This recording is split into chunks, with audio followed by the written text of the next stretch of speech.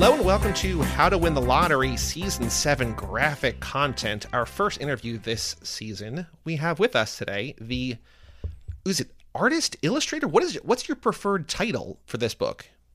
I guess it would be storyteller, maybe. Ooh, I like that, storyteller. Marcos Martin. Hello, Marcos. Hello, how are you? Good. So we were just talking before we started recording that you were apologizing for your accent. And I was like, no. We talked about this via email. Your English is phenomenal. I went to Barcelona last year for 2 weeks, and I studied Spanish on Duolingo for a year. And the first night I was there, I was at a restaurant looking at a menu, and I'm like trying to read it. And I'm using Google Translate, the Lens app, and the guy's just like, "Do you want an English menu?" I was like, "Yes, please." Like I tried so hard for so long to not be that kind of American who like goes places and just like only speaks English, and then like immediately they're just like, "Here you go, my guy. You just here's the English menu for you." I'm like, "All right, thank you." You did the right thing because we appreciate more the people who actually make the effort. So. I did try, and I love Barcelona. It was great, but I just felt bad. I'm like, sir, I need you to know that I tried. I tried for so long, but your English is so much better than my Spanish. I mean, obviously, because my Spanish is not good, no bueno. But again, so thank you so much. Don't worry about it all, and we're thrilled to have you here. Thank you very much. I'm happy to be here. So this is our first season doing graphic novels at all. It's a thing that we have been. We've both been reading all of our lives, but this is the first time we're ever covering for the podcast. And it's so radically different that we're like, oh, there's a whole other element, because we almost like sometimes forget to talk about the art, which is like, that's like half the thing we're doing here. But so this is going to be a new type of interview. So we're thrilled to have you here to talk about The Private Eye. Well, we'll see how that goes. Maybe I'm the last artist you have. I hope not. I mean, it is going like, my fear is that because we've never interviewed an artist before, that we're going to ask you like basic questions that you've answered a million times already before. So I use a pencil and pen and paper. So that's okay. You're not a digital guy. You're not doing it on the iPad or whatever. Not really. No. I always say that I'm too old for that, but it's really I'm too clumsy, I guess. Well, also, if you've been drawing a certain way for decades, like, why are you going to do something new now, right? That's what I'm saying. It took me so long to learn how to more or less ink, with pen and brushes that going back right now and starting again with the digital process, it's just too much for me. I have like, I'm not an artist, but I have a very, and this is thematic, maybe a little bit thematic, but I have like a Luddite's point of view on like when I see like on Instagram they do like you see like digital like people showing their art digitally, like where they go through it, and maybe it's because it's sped up and it looks so fast, but I like in my brain I am kind of like, you are cheating. This is cheating. It doesn't count. Well, if it depends. Maybe they're really fast. I've seen people who are really fast drawing. It's not my case, which I am exactly the opposite. If you were to tape me drawing, you would die out of the you never do like things at like Comic-Con or whatever where you'll like do quick sketches for people and stuff like that? I always, every time that I do a signing, I always do a quick sketch. But quick sketch for me is usually 10 minutes. So you've got like a very long line with people at the back going like, what's going on up there? I have a very short line that takes a long time to get through. All right. Well, all right.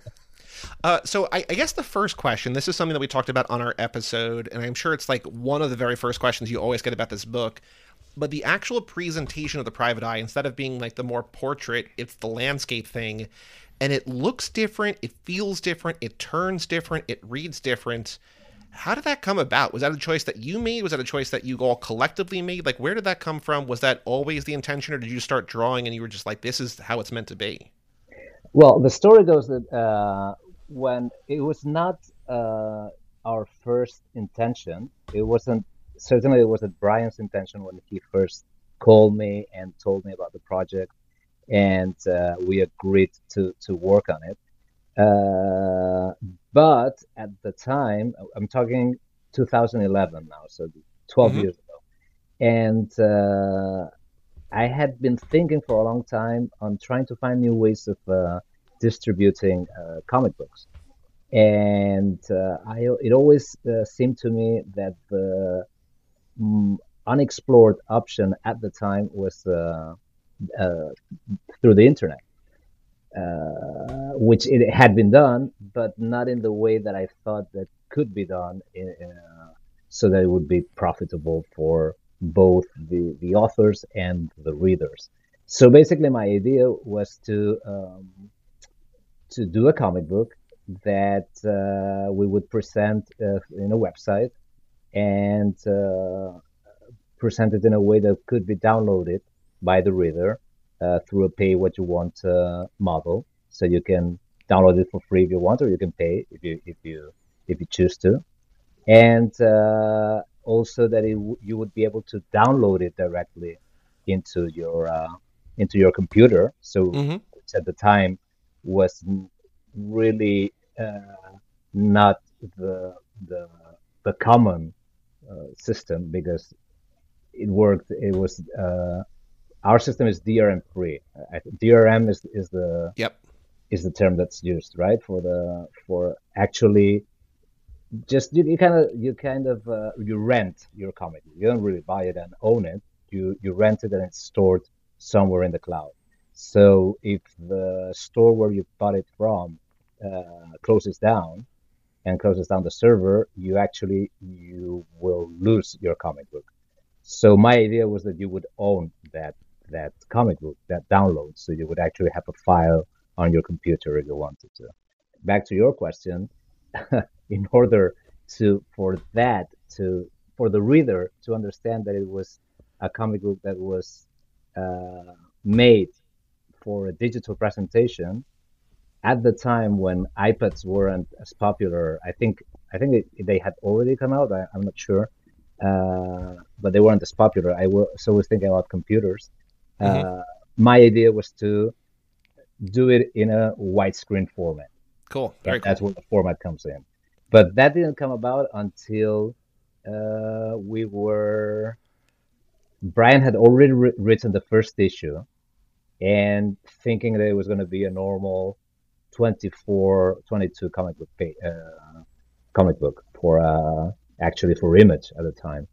And it wasn't until he had finished that first script that I came to him with my crazy idea of,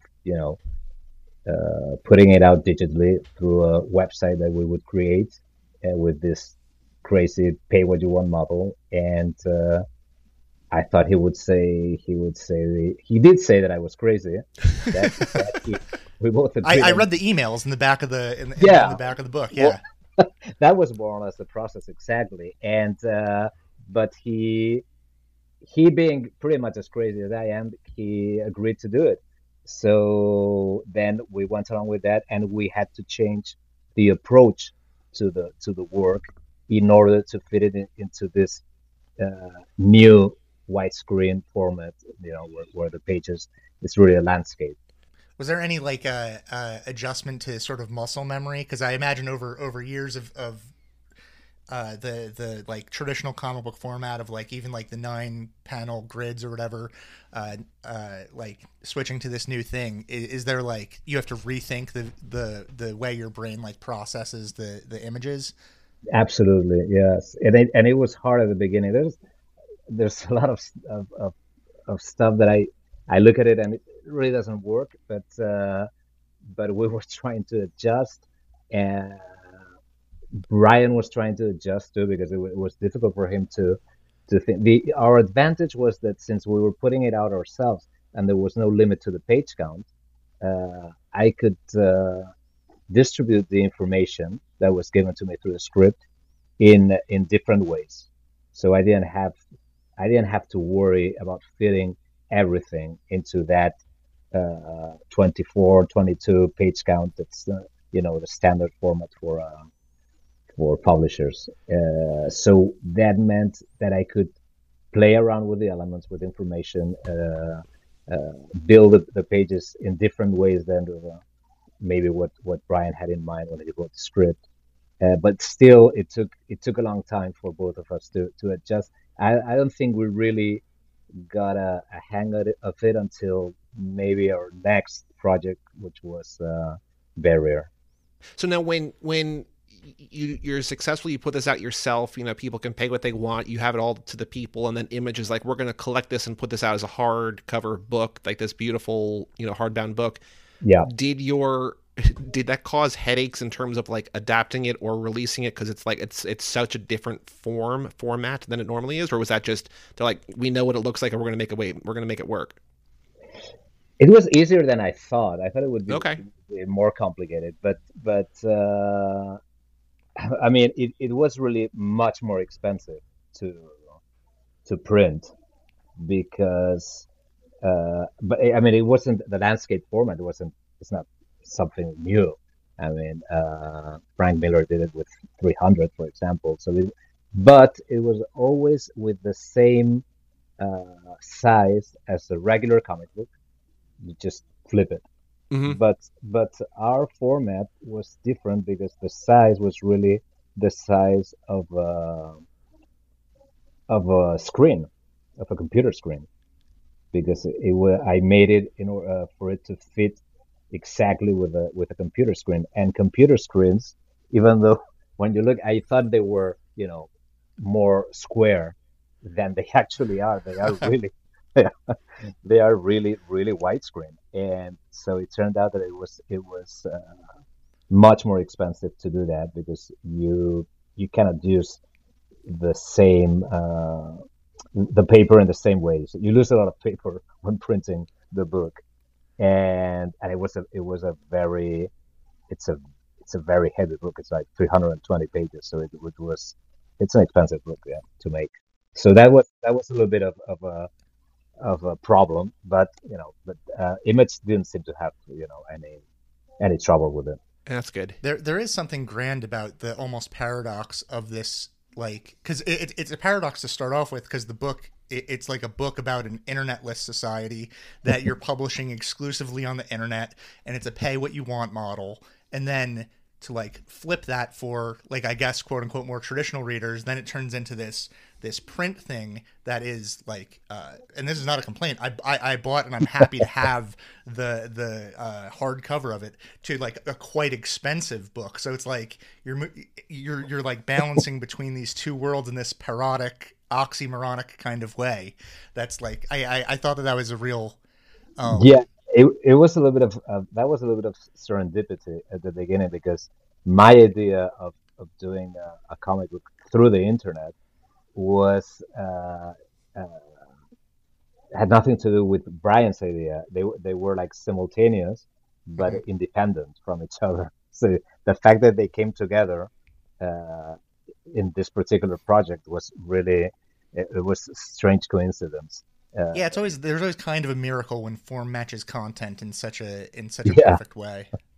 It's yeah, beautiful. and printing it afterwards was a little bit of we never had the plan of printing it. We thought we would never print it. That was the original plan.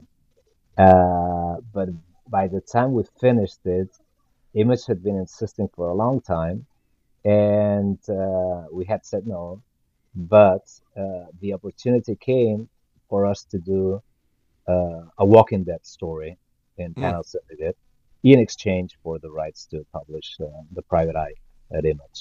And we thought that that was too good of an opportunity, for more people to learn about the website and about the projects that we had there, uh, for us to pass on that. So we agreed to publish it, and in turn, we had a Walking Dead special on Panel Syndicate, a digital special that stayed digital for years before uh, Kirkman actually printed it. But a lot of people weren't happy because we had said that we would never print it, and we did print it in the end. Oh. So that was a little bit of a Yeah, but you're always going to those kind of people are always going to be upset about something, right? It's like, you said this. It's just like, well, things change. Also, it's yeah, like yeah, there's an irony to it that works in a way, you know? yeah. I think what did I thought about the name for the hardcover. I was like the cloudburst edition, Mm-hmm. Okay. because in the comic book, the cloudburst is the term to which they refer to the internet shutting down. Yep. So this is actually, the hardcover is actually the private eye edition in an internetless world. Yeah. So So now, if there's a solar flare or something, you're still safe. You still have your hardcover copy on your shelf exactly. there. Yeah. So a question that I had for you that we talked a lot in our episode about how it's a futuristic society. It's still based on our current one, and like all of this obsolete technology or this technology that we know today becomes obsolete. Like one of my favorite things was when they have to like when the grandfather has to figure out a way to like connect the Zune, because I just love the idea of the Zune. Yeah. But there's still things like in the background, like I saw like a sign for Tesla. Like there's still some things that exist that persist through, the cloudburst and just like are still, around in the future. Yeah. Was there a way that you determined, or was that just kind of like fun stuff? Like, did you think about like what could survive, what would survive the internet crashing, and like what could still be around, or do you just have some fun like putting things in the background? No, no. Mostly it was things that uh, we had to. Some of them were Brian, some of them were mine. Like the Zune idea was totally Brian, because I didn't even know what a Zune was. No, And no very one, few people no one do. knows what the Zune Yeah. is. Yeah, and there were a lot of Zune fans, I found out afterwards, because some people were really excited about We are Yeah. few, but we They are mighty. they love it. it. So yes, and some of the other stuff, like the Tesla thing, the Kodak thing, and there were things that I thought that I was thinking about stuff that would be around that time. The Kodak sign, for example, was something that I thought was especially funny, because I think when I drew it, the company had actually just uh, announced that they were shutting down. Hmm. And I was like, well, in my future, you're still going on strong.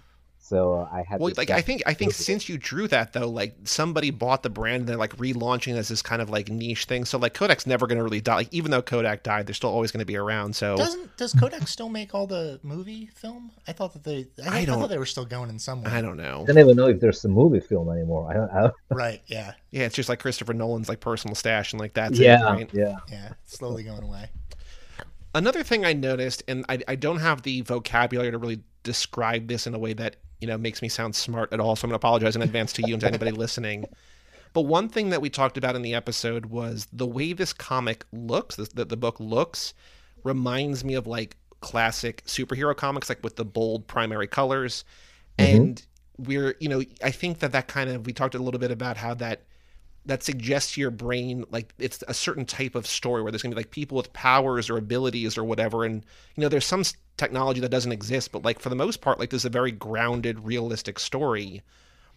How did that come about in terms of the way that it looks versus the way that it sort of plays out? Was there an irony there, or is just like these are the colors that you wanted to look for? And like I'm not exactly sure the question I'm asking because I just don't have the illustrative vocabulary to ask, but it looks a certain way but it feels a different way. I think I understand. I think it did a good job. I think. Now we'll Well, see. thank I'm you. gonna try and Hopefully, answer. fingers crossed. So part of it is actually it's the fact that it looks a little bit like a superhero comic book is because of my art style, my drawing style, which Hmm. is a little bit it comes from a superhero tradition, and but I'm a little bit my references in that area are what people would consider old-fashioned now. So people from the 60s, 70s, and 80s would be my my actual uh, my actual artistic reference for my drawing style. So that's probably what brings that about. Yeah. And but when you talk about the color choice, well, the color choice has has to do with Munsa's idea of color, and and we thought about this future as being really bright, and so we wanted to, precisely because it was a noir, it was part of a noir genre. We wanted to kind of drift away from what the usual look for that type of Mm-hmm. story would be. The dark colors and the more monochromatic palette. So, and we instead decided to, that it would have really bright colors all around it. I wanted, for example, the skies to be purple at night, stuff like that. So that ended up with a very wide range of bright colors all around that I think fit the story well. Also because even though it could have easily we could have easily based it more on a 50s, 40s and 50s kind of detective story. Uh, I thought that it was better to give it a more of an 80s approach. So that's also a little bit where the inspiration for the whole visual look of it, both in terms of style, of drawing style and coloring style comes from. I love it. Yeah, now that you mention it, there is like a kind of Ditko lankiness to the protagonist of the story. And we talked a little bit about like Chinatown and other noirs like that, where it's like traditionally, there is like a dark force trying to control a major resource and Uh-huh. things like that. And so like that bleeds into this, but then the visual style of it being so bright, really like drives it away from those traditional noirs. I want to say this is probably mentioned in the letters between you and Brian at the end, but there's like a conscious effort to move away from like Blade Runner, right? I was afraid that people would make too much of a comparison between the story and Blade Runner. Mm-hmm. So, but it was I think it was a little bit inevitable. The moment that I decided that it would, have this kind of 80s look, and it was set in LA, I knew it was gonna be hard, and I think there are things that are just similar, not because I consciously, took away from the movie, but they're just there because they're just kind of the Right. logical, way to go. Yeah, I don't think. I mean, Blade Runner isn't. Didn't. I don't know how much it entered my mind like other than it feels different from Blade Runner. I mentioned Blade Runner specifically because I think it's like different enough from that to for it to not feel. For me, it's different in the sense that Blade Runner really is kind of grim and bleak, For sure. Yes, and absolutely. ours was kind of cleaner, and because it's not supposed to be, even though some people call it a dystopia, to us it was almost more of like a utopia, a place. So it's kind of this kind of weird mixture between both. But we didn't want the people to think that just because there's no internet, the world is a worse place now. For sure.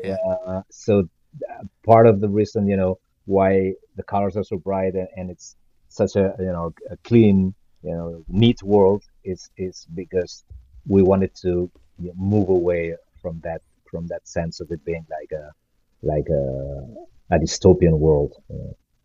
No, and that's something we talked about too, because in most things, like we did an entire module of this podcast about books around the internet. And so we talked a lot about technology in that season and social media and so on and so forth. And in most things in terms of tech, I'm more of an optimist, and Bob over here is more of a pessimist, and just, it's a nice dichotomy. It works for the podcast. But we talked about whether this book was optimistic or pessimistic. I think you kind of cover sort of both angles. And then sort of coincidentally, also the season we did The Seeds by Ann Nocenti, and that's also about a society where like half the people have been like, we don't want the internet, we're going back to the olden days. And it was very interesting to us to sort of compare and contrast pessimism, optimism about a future that is both very similar and very different from ours. And I'm wondering if that was a conversation you guys had about like whether you see things without, like, a time without the internet as a good thing or a bad thing, or just it depends on what you make of it. Well, also, right before you answer, also it just the comparison for The Seeds too, like the stark difference between your world of that versus David Aha's world of that is like wild. Yeah. Yeah, well, we have very different styles, I think. Yeah. and he did go for a completely monochromatic Hmm. Mm-hmm. Mm-hmm. approach. Yeah, I think, but definitely that's a conversation we had, and we very consciously didn't want uh, to give either point of view, the advantage, because uh, we didn't want to position ourselves, on one side or another, because there's obvious advantages and disadvantages to both worlds, the world without the internet or without social media, and with it. So, and Brian was, I think, tried hard for all, both point of views to be presented in a way that would be, understandable and relatable for the reader. So you could Sure. go at any, point. You could go like, yeah, maybe it's better that, this world without the internet. And at some points we're like, this is not working. We're doing better with the internet.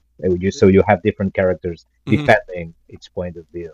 There is something very satisfying about reading it and being like, he's on my side, and then like a couple pages later being like, wait, I don't agree with that part at all. So that's like I love getting worked back and forth like that when reading something. Yeah, we didn't want the book to be a presentation of our ideas, Mm-hmm. rather, but more of a, a reflection, not a reflection.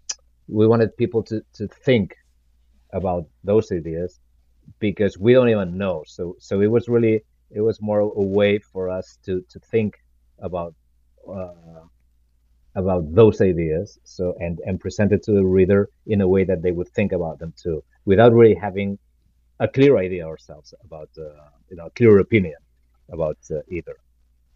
Yeah, no, that's I guess my preferred mode of storytelling, because it's not like you're presenting it like such a complex idea that to have like one opinion on it would be a disservice to the complexity Yeah, of it. Brian is, I think, is usually in all his stories very worried about, presenting uh, his point of view of the Yeah, world through his stories or through his characters, because there's a real risk of coming across as preachy. yeah. And I think he's always really very careful about that, to the point where I think sometimes he's even been accused of having ideas which are actually the opposite of the ideas he has. Yeah, he's so great though. Let's just have a moment of praise for Brian K. Vaughan. He's truly like one of the guys that's really doing it out there. Yeah, no, I hate him. No, he's a piece of shit. Did you? So you guys did that Doctor Strange book together. Did you know him before that? Were you like, I don't know how, like, collaborations work in the comics industry. Like, were you friendly before that, or did you get paired up, or how did your relationship with him begin? Oh, I've told this story so many times that I have the feeling that everybody knows about this, but I don't know anything about obviously not. anything, Marcos. I am very dumb and illiterate. No, no, I'm happy to tell you this very very simple story about how we met. Um, we were both living in New York City back in 1999, and we were both starting, and we got paired together on a short story for a Batman series, Gotham City Secret Files. It was like a 6-page story or 8-page story, and we were both like really young and starting out. And so we met at the editor's office.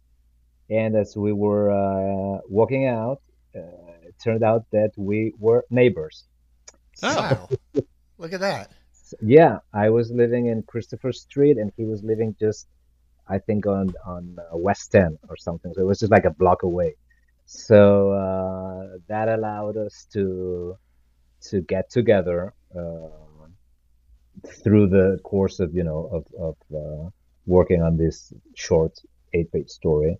And by the time I went back to Barcelona, we stayed friends, and we stayed in touch, and we tried to work together again on a few projects before we finally were able to make it happen with the Doctor Strange Hmm. story and at Marvel. Very cool. So that's the story, very simple. Yeah, But I love it. we had been friends for years for before we actually got to work on Doctor Strange. That's so cool. Yeah. Another question about the private eye. So one thing that I love in movies or TV shows, sometimes it's mostly movies, sometimes TV shows, depending on how they're told to do it too. But I love a delayed title card, like where you're like an hour into a movie, like it's a 3 hour long movie, then all of a sudden the title card drops. You're like, oh, here we go, like the movie's starting. And I think one thing that's very cool about the private eye is that, you know, the title page comes at any point. Like I think there's at least one issue that like the last page is the title page. And Yeah. I'm wondering if that's, you know, if you like that about movies too, if like where the idea came to like drop the title, because people know what book they're reading, but it's Yeah. just you do it so effectively, and I'm wondering what the thought process was there, and if you also have the same kind of like fascination with movies that I do, just like, oh, where's it going to come? Yeah, I mean I do like that, and it's very cinematic, I guess, Hmm. very cinematic idea and concept to really use in a comic book. And I just since it's the Private Eye is episodic because it was released as single issues, Hmm. uh, and so it really when you read it all together, it's kind of weird to keep seeing every 30 pages seeing the title and the credits, but it made sense as single issues to remind the reader about the title. And I just like it. It's just like a punctuation, I guess, at some point of the story. It's like I don't know. It's a very it's difficult to explain. It's just I just It's just when it feels right. yeah. It's exactly when it felt right, and that's something that Brian I think always left to me to decide. So to Cool. the point where I think on one chapter, on chapter six, I actually made the probably the biggest change to any of the scripts when I moved a scene around. Because originally, this is the chapter where the inspector, the inspector, the journalist actually, gets shot at the hospital, uh, and and they kidnap Mel, and they go away with a it ends in an elevator with them going down, and one of the bad guys has been killed. This originally ended at in that particular scene, but I felt like uh, then we had the scene that went before that scene was the scene where they go through LA and they find the wall that the big wall that stops the ocean Hmm. from coming in, and then they get to this guy's house and they find the doll, and then the other guys arrive, and then we move to the hospital, and then the whole scene at the hospital happens, and you end with the scene at the elevator.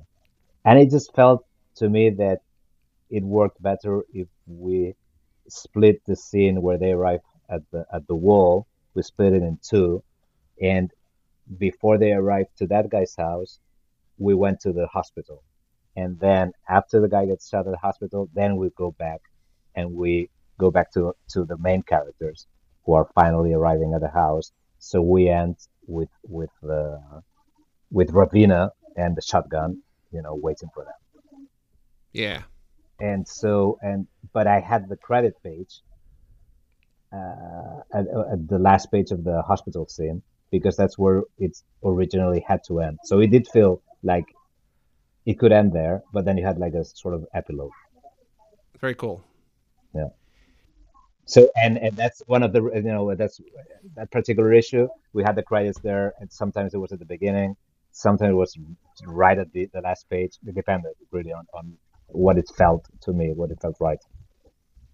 It Very really cool. works as something as like an interruptive force Yeah. to it, with like to create tension or to break tension or to like uh I don't know, introduce the action in a new way. It's really Yeah, like one of the it's things that in the visual medium works like it's when it difficult works. for me to explain. It's something that I felt worked. It really is a moment where you have to pause for a moment because it's an element that it's not part of the story really.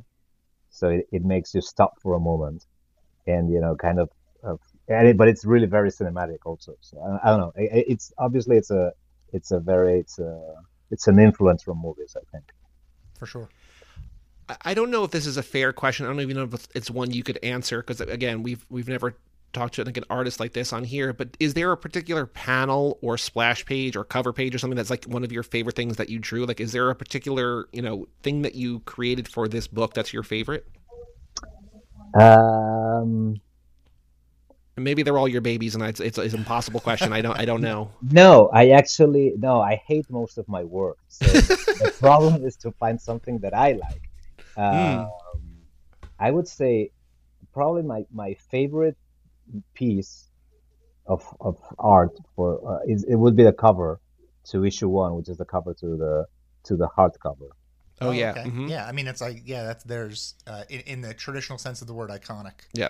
Yeah, I felt that because I think it basically because it works as an image. I think it works Hmm. as a cover, as something that striking enough to draw the eye to the cover, but still has all the elements to explain more or less, what you're gonna, find inside. You have the main character in a mysterious way, and all these people dressed up as it. So it's not spelling it out, but it gives you enough information so that when you open the book, you're kind of like, yeah, it makes sense. Yeah. I love the cover of the grandfather flipping the reader off. I think that's very cool. I like that too. I like that too. But I have problems with my art, so I prefer this one. I'll go back to something that you said earlier, and maybe you can use it as an opportunity to talk about your collaborations with Muntsa. And that's when you were talking about it being utopian, whereas some people would think of it as being dystopian. I think a lot of the masks and things like that. Everyone's wearing the masks, and when you're walking around the street, people are wearing the masks, and it reminds me like specifically of like Disney World almost in a way that you have just people in essentially in costume walking around creating this like larger than life identities for themselves, and I just imagine um how fun that is to draw and how fun that is to color, right? Because it feels like an opportunity for you to just do like whatever, create this like non-context mask that you always wanted to draw, or this this opportunity to use incredibly bright colors in contrast in ways that they wouldn't normally be used. Is that the case? Because I got the sense that it was really fun making that. It was a nightmare. It was, Oh, it's an absolute nightmare. I mean, it was.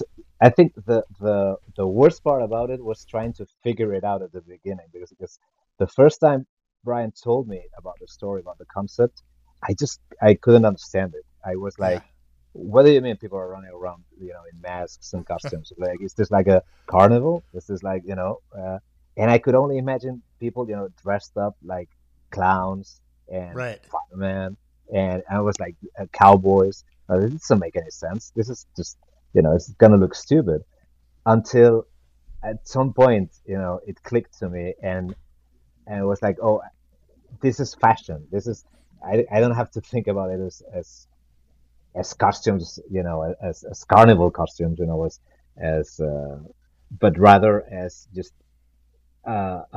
this road that fashion has taken, And actually, when you start digging into it and looking into the fashion world, there's just crazy things going on in outfits and stuff that I could just, I was pulling from here and there, from everywhere actually, to come up with designs that would work. And but yeah, I mean, it was kind of fun, and I have tons of reference to I could probably make another book with all the stuff that I didn't put in, but Or just design a fashion show. Create like get those people up on a runway. Get them no, out there. no.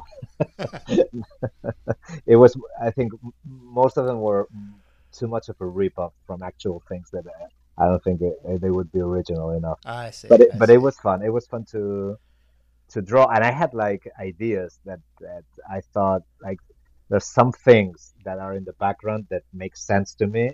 Hmm. Like there's one panel, the big panel where when you first see the street, with all the people in costume walking. This guy with or a couple of guys with this big kind of Mickey Mouse masks that are not Mm-hmm. really Mickey Mouse because we don't want to get sued, but and they're like they are kicking the shit out of someone, and I just figured that this would be kind of like an LA gang of Mickey Mouse gangsters or something who would run around kind of like a of this world's version um, of the Clockwork Orange. I was when you were saying that, I was thinking that, or I was thinking of the Warriors, the Walter Hill film. I haven't seen that. Oh, okay. Yeah. Well, it's the same. It's like gangs that have like sort of established their personalities on costume and thing, which is Really?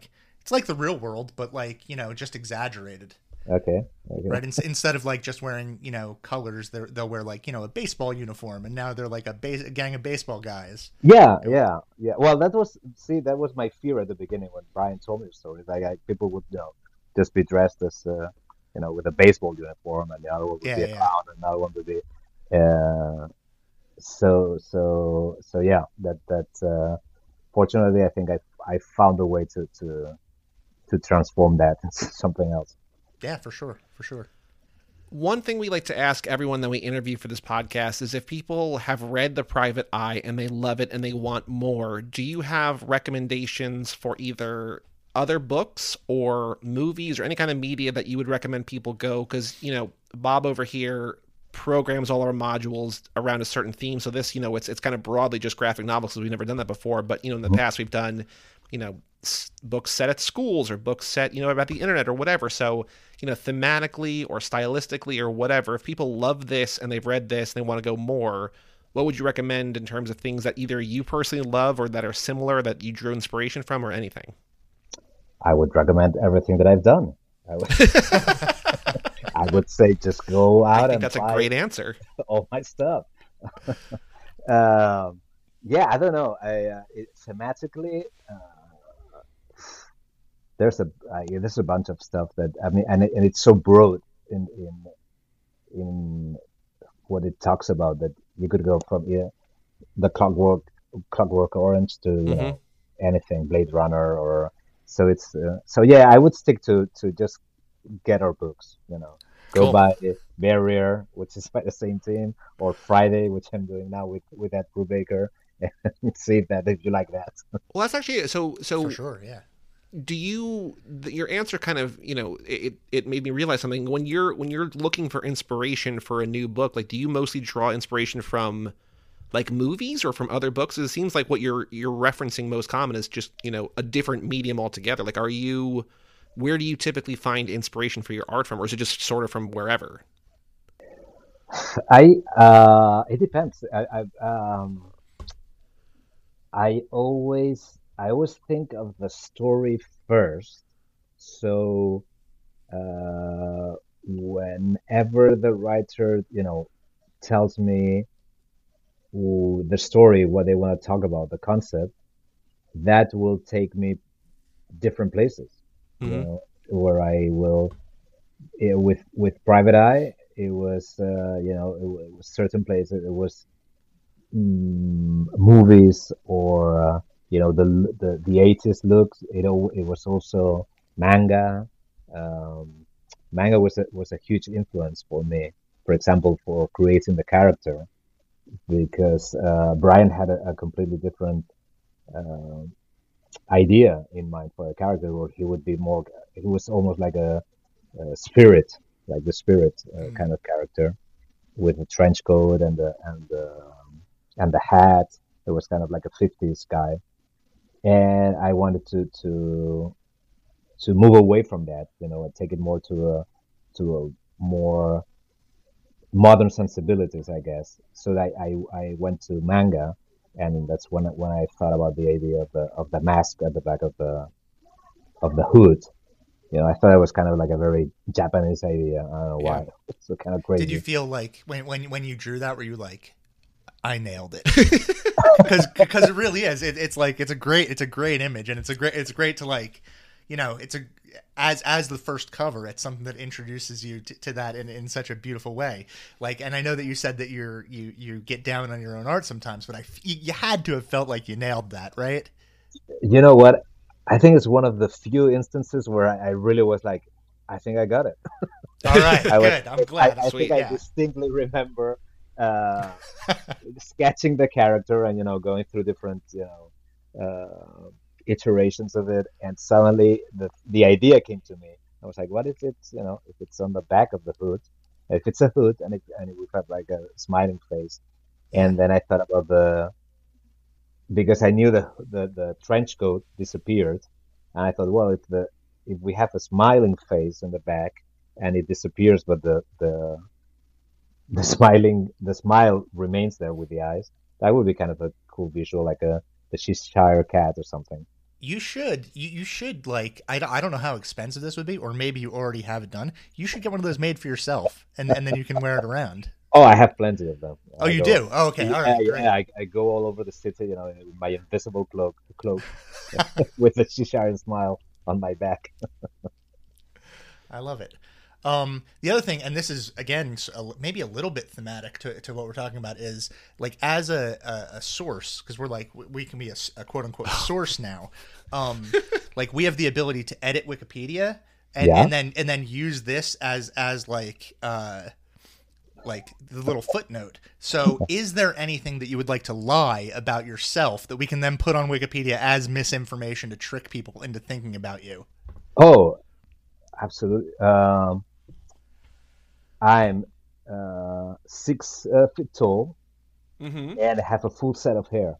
Okay. You're not the first person to want to lie about your height. Well, so our mutual friend, Heather Antos, who says hi, by the way, also wanted us to lie about her height, but she wants to be shorter. Yeah. So really? Yeah, she's tired of being a taller woman. She wants to be a little bit shorter. And so, the inches that we steal from her, we can give to you. How's that sound? That sounds perfect to me. I hate her because I know, so do we. Isn't she the worst? She's the worst. She's got hair and she's tall. Give me a break. Ugh.